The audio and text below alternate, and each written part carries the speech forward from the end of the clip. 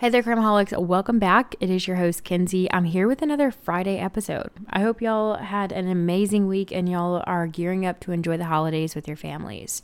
As I have mentioned before, just be sure as you go through the next few weeks of these holidays that you keep all of the families that we have worked with here on Crimeholics in your thoughts and prayers as they navigate these holidays without their loved ones.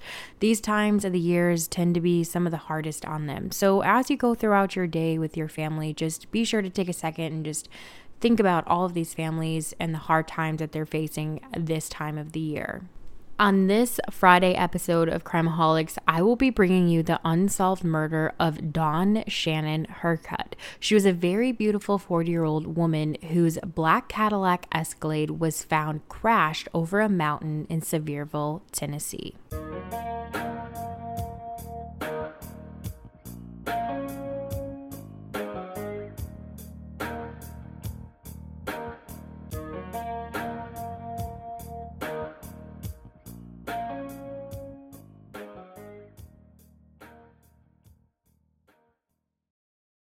Dawn Shannon Hurcutt was born and raised in Sevierville, Tennessee. Some of you who are listening might be familiar with the name of Sevierville, but those of you who are not might better know the area because of Gatlinburg, Tennessee, which is a town that I covered just a few episodes ago, which is also my hometown. Sevierville, Pigeon Forge, and Gatlinburg are well-known tourist towns. There is currently about 15 million people who come and visit the towns every single year, but as far as the local community, it is very small and everybody knows everyone. From the outside looking in, a lot of people assume that Sevierville, Pigeon Forge, and Gatlinburg are all big areas, but they're just not. Shannon was described as a dedicated entrepreneur who had an intelligent mind when it came to business. In Sevier County, which is made up of Sevierville, Pigeon Forge, and Gatlinburg, Shannon was very well known for being heavily involved with several business startups and other projects throughout the entire county. In the city of Sevierville, there is a playground at the Sevierville City Park that Shannon had taken part in and having built for the kids in the local area. As more tourists came to the area, Shannon started to notice that there was a major need for overnight rentals. Sometime around the 1990s is when things really started to boom. Shannon took advantage of her intelligence when it came to business and started up an overnight rental company called Antebellums.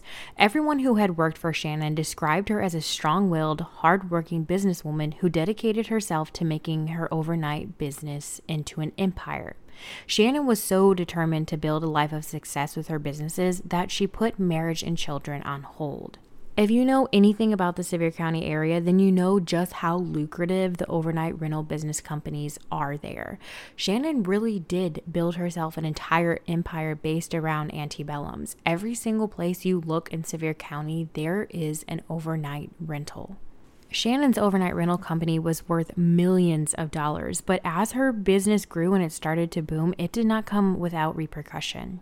It was also said by Shannon's sister Penny, as her businesses grew and she was making more money, she started to gain a lot of enemies within the Sevier County area. Again, if you know anything about the Sevier County area like I do, knowing that Shannon grew enemies as her businesses grew and she made more money, this is not something that surprises me. From the outside looking in, Gatlinburg looks like a very quiet, quaint little town, but on the inside, there's a lot of corruption and shady deals happening. However, Shannon did not let any of the negativity stand in her way of becoming a successful businesswoman with these overnight rentals. Shannon and her sister Penny were raised by their father Ted. Those who knew Ted said that he was a very strong-willed businessman just like his daughter. Him and Shannon supposedly had a very turbulent relationship. It was often filled with arguments that would get very heated, but then later on the two of them would always reconcile their differences. But it seemed to be just their cycle. Although Shannon and Ted's relationship was not a good one, Shannon and her sister Penny were very close and got along very well. On August 3rd, 2009, Shannon was near her rental properties off of Walker Trail in Sevierville.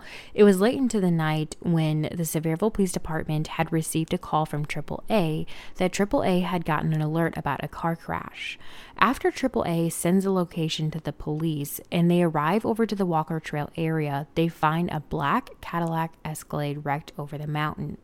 As they approach the car, they notice a woman in the car that they assume has died on impact from the car accident. One of the very first things that they noticed about the woman inside the vehicle is that she did not have on her seatbelt. When the police run the plates on the Cadillac Escalade, it comes back that the owner of the vehicle is Dawn Shannon Hurcutt. The Sevierville police quickly notify her sister Penny of the car accident, and at the time, Penny was almost 400 miles away vacationing in Myrtle Beach, South Carolina with their stepmother. Penny, of course, was in absolute shock to hear that her sister had gotten into a car accident and was no longer alive. As Penny took the 6-hour drive back from Myrtle Beach to the Sevier County area, she had a gut feeling that something about this car accident was not right. But Penny was not the only one who had this feeling. Supposedly, their father Ted had the exact same feeling that something was off. Because of Sevier County being such a small area and everybody knowing everyone, Ted was able to make a few phone calls around town to try and find out more information about the car accident.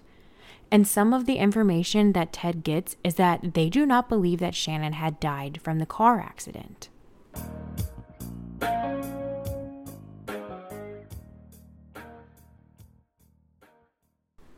With HelloFresh, you get farm fresh, pre-portioned ingredients and seasonal recipes delivered right to your front doorstep. Skip trips to the grocery store and count on HelloFresh to make home cooking easy, fun, and affordable. That's why it's America's #1 meal kit. It is currently the most festive time of the year, and HelloFresh is here to help make the most of every moment.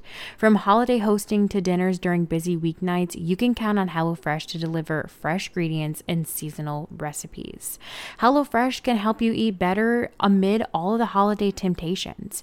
Their meals have 20% fewer calories than takeout, so you can still have full flavor without any guilt.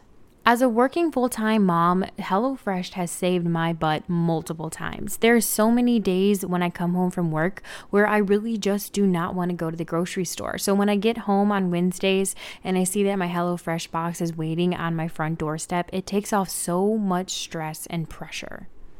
Not to mention, I have an 8-year-old daughter who happens to be a very picky eater, so sometimes it's really hard for me to be able to plan out meals and pick all the things that I know she's going to eat. But ever since we started HelloFresh, this has changed. She gets so excited on Wednesdays when she sees our box sitting on our front porch. She picks it up, runs inside, opens it, and looks through all of the ingredients and is so excited to be able to cook all of the meals together. Our favorite HelloFresh meal to cook together is their meatloaf recipe. Before, my daughter wouldn't even think about touching meatloaf, but ever since we switched, it's one of her favorite meals to eat. Right now, you can go to HelloFresh.com/Crimeaholics18 and use our code Crimeaholics18 for 18 free meals plus free shipping. It doesn't get any better than that. Be sure to go to HelloFresh.com/Crimeaholics18 and use the code Crimeaholics18 today and get America's #1 meal kit.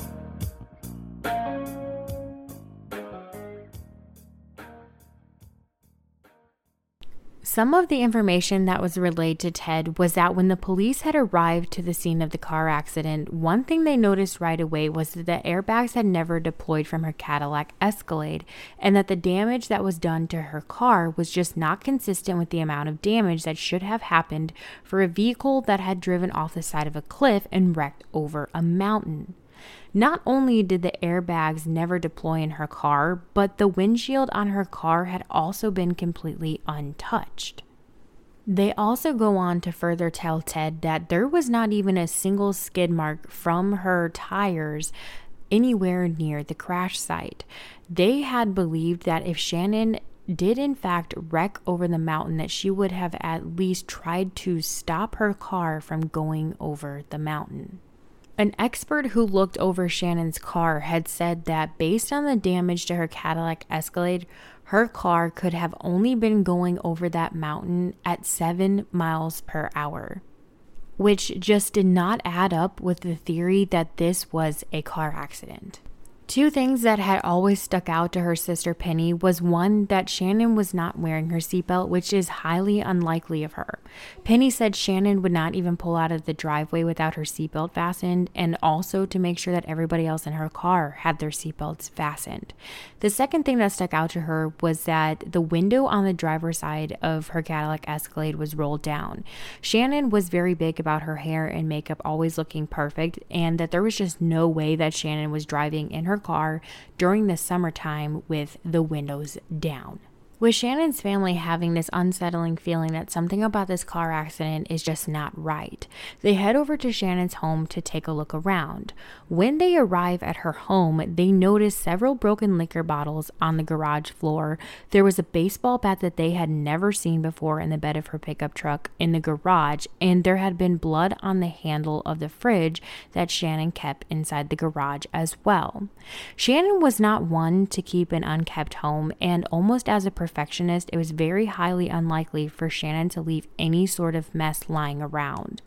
After looking at her home and finding the broken liquor bottles, the baseball bat, and the blood on the fridge, her family begins to beg the Sevierville Police Department to investigate this as a homicide and not just a fatal car accident. Something that Shannon shared with her family often that she never kept quiet about was that she was having many issues with several people within the Sevier County area over her businesses. So now that her family knows that, and they've gotten this information that it is very likely that this car accident was staged, and they find the blood in Shannon's garage, they ask the medical examiner to complete an autopsy, and they make the right call. Once the autopsy was completed, it showed that Shannon had died from blunt force trauma to the back of her head. According to the medical examiner who did the autopsy for Shannon, he states that it was impossible for her to have sustained the injury to the back of her head that killed her during the car wreck. After the autopsy was completed, the Sevier County Police Department had officially turned this into a homicide investigation, and they were asking anybody in the town with information to step forward.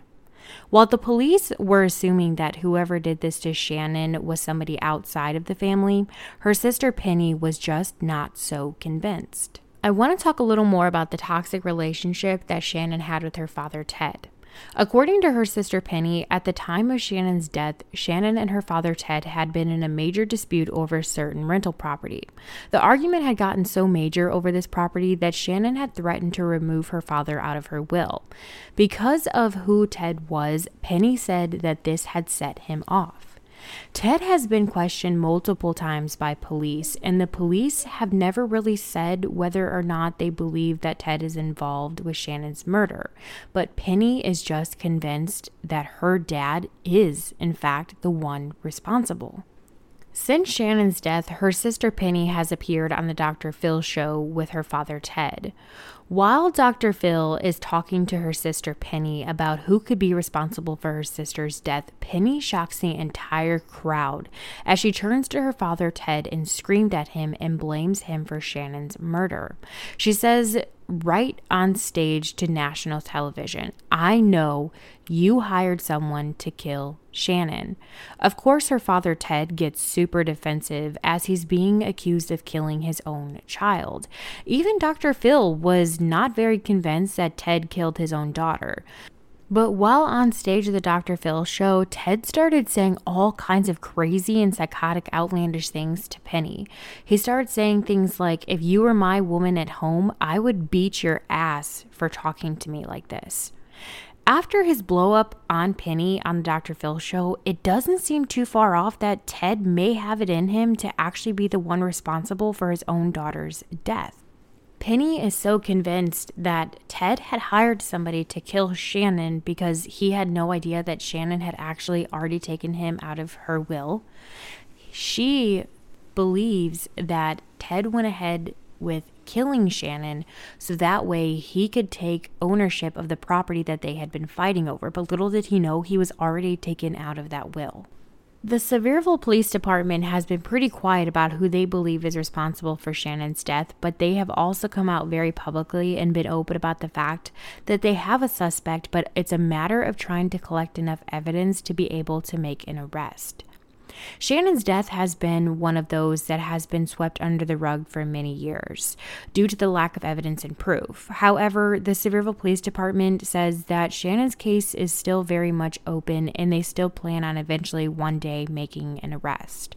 But it's going to take the right person to step forward with the information that they need. Since Shannon's death, her father has passed away in 2017, and her sister Penny still heavily believes to this day that their father Ted is the one who is responsible, and now her sister will never get the proper justice.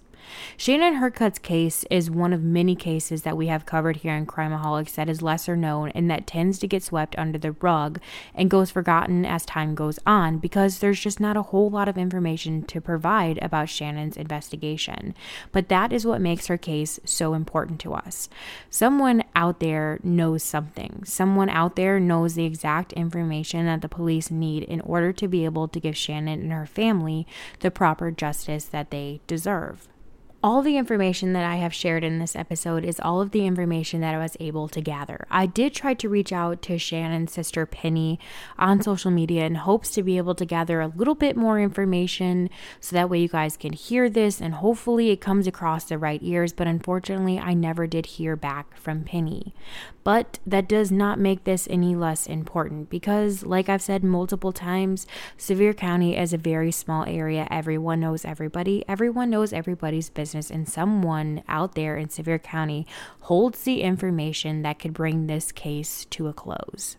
If you or someone you know has any information regarding the murder of Dawn Shannon Hurcutt, you are highly encouraged to call the Sevierville Police Department at 865-453-5506. Crimeaholics, if you haven't already, I highly encourage you to join a Crimeaholics podcast discussion group on Facebook, or you can follow us on Instagram at crimeaholics.podcast, or you are more than welcome to follow me personally on Instagram at thisiskenzi, KENZI_. Crimeaholics, as always, be aware and take care.